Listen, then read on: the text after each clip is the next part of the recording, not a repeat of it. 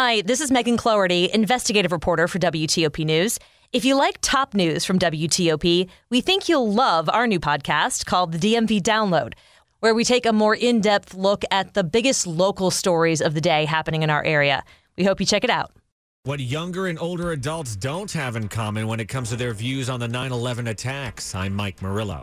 Detectives hand out flyers hoping to find a killer. In Hyattsville, I'm Dick Iuliano. Sports betting suddenly leads to a lot more money generated for Virginia. I'm Nick Einelli. 6 o'clock.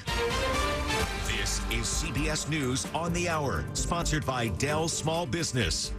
I'm Deborah Rodriguez. California's scorching heat is pushing the state's power grid to its limits. Governor Newsom. This heat wave is on track to be both the hottest and the longest on record for the state and many parts of the West for the month of September. Customers averted widespread rolling blackouts yesterday by heating warnings to ease up on usage. There's an excessive heat warning for L.A. into Friday with an expected high of 97 today. Soaring temperatures are making the fight more challenging for crews battling California's wildfires. CBS's Astrid Martinez.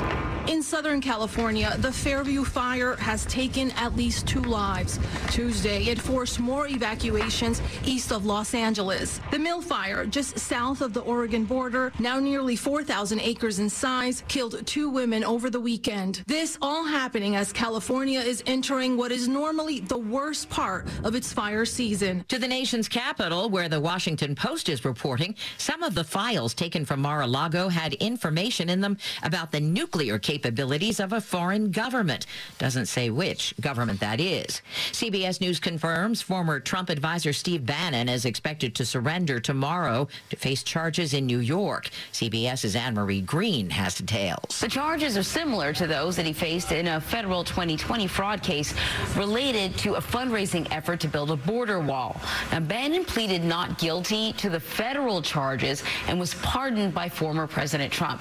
Presidential pardons only apply to federal cases. The UN's Atomic Agency is urging Russia and Ukraine to set up a safety zone around the occupied Zaporizhzhia nuclear power plant. CBS's Deborah Pata is near Kyiv. The team has confirmed that there are Russian soldiers and military vehicles inside the facility, and the key recommendation that a safety and security protection zone be set up immediately to prevent a radiation disaster. E-cigarette maker Juul reached a $440 million settlement with 33 states and Puerto Rico for igniting the teen vaping craze. Connecticut Attorney General William Tong says it includes new restrictions. Juul cannot depict persons in any marketing under the age of 35. They can't use cartoons like Joe Camel. No paid product placement in movies or television shows. Over and out for a Seattle Storm standout. 41-year-old Sue Bird played her final WNBA game last night. I'm so thankful for 20 years here. I'm going to miss it so much. Seattle lost to the Aces 97-92 in Game 4 of the semis. This is CBS News. The Dell Technologies Labor Day event is here. Up to 48% off Vostro laptops with 12th Gen Intel Core processors. Upgrade by calling 877-ASK-DELL. 6:03 Wednesday morning, September 7th. Mostly cloudy with occasional showers today and highs near 80.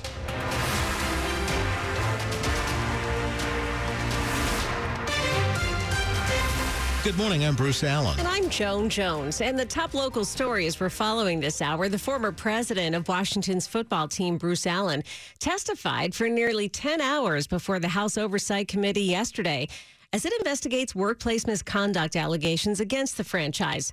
He was deposed remotely yesterday and appeared after receiving a subpoena. The Washington Post reports Allen wasn't willing to testify without a subpoena because he could have been accused of violating his separation agreement. Allen served in several high-level positions with the team over many years before being fired by owner Dan Snyder in 2019. Fairfax County Fire and Rescue says a second person who was critically injured in a house fire in Falls Church has now died. It happened yesterday during the overnight hours on Barrett Road. Fire officials identify the newest victim as 67-year-old Patricia Stottle. A juvenile described only as a preteen was also killed. She died yesterday shortly after being taken to a hospital.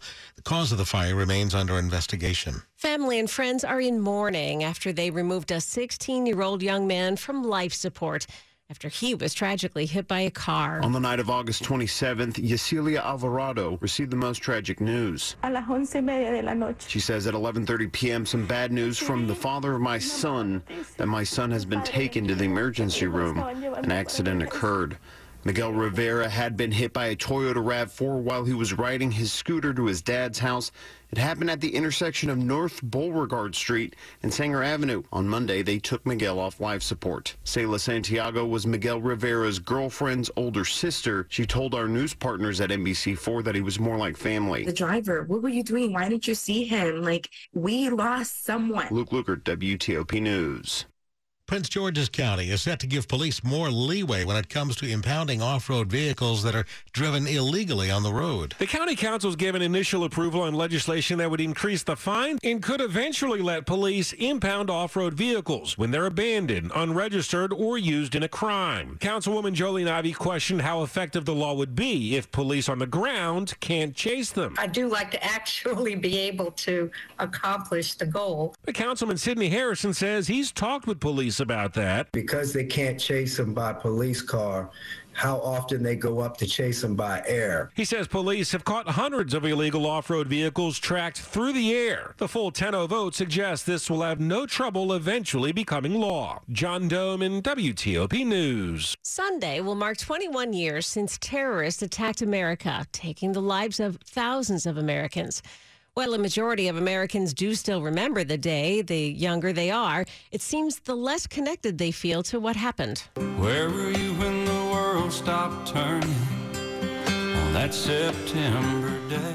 Overall, 73% of adults, no matter what political party they belong to, remember the era of unity and politicians working together after the attacks. But when you filter out younger adults, only 37% of the Gen Z crowd, those younger than 4 at the time, say the event changed their lives. 59% of millennials say it did. It's all part of a poll done by More in Common and YouGov. The poll also found that fewer millennials and Gen Z adults had an answer when asked what they should never forget about the attacks. Mike Murillo, WTOP News. That poll surveyed 2,500 adults. The margin of error is plus or minus 3.1 points. Coming up after traffic and weather, sports betting getting more popular in this region. It's 6:07. Today's Innovation in Government report highlights the government's IT modernization opportunities. David Abramowitz, the chief technologist at Trend Micro Federal, says educating the workforce about cyber threats needs to start earlier and continue for their entire career. When employees in an organization see something that's very well crafted and it looks like it's about something they are interested in and there's a link, sometimes you're focused on somewhere else or you just don't have the education, they'll just go and click. What we've done at Trend Micro to help that, because we want everyone to learn at an early age to be what we call, let's say, a good digital citizen. Starting that at a younger age and infusing that in and giving those lessons, I think will work very well. Let Trend Micro Federal, Kara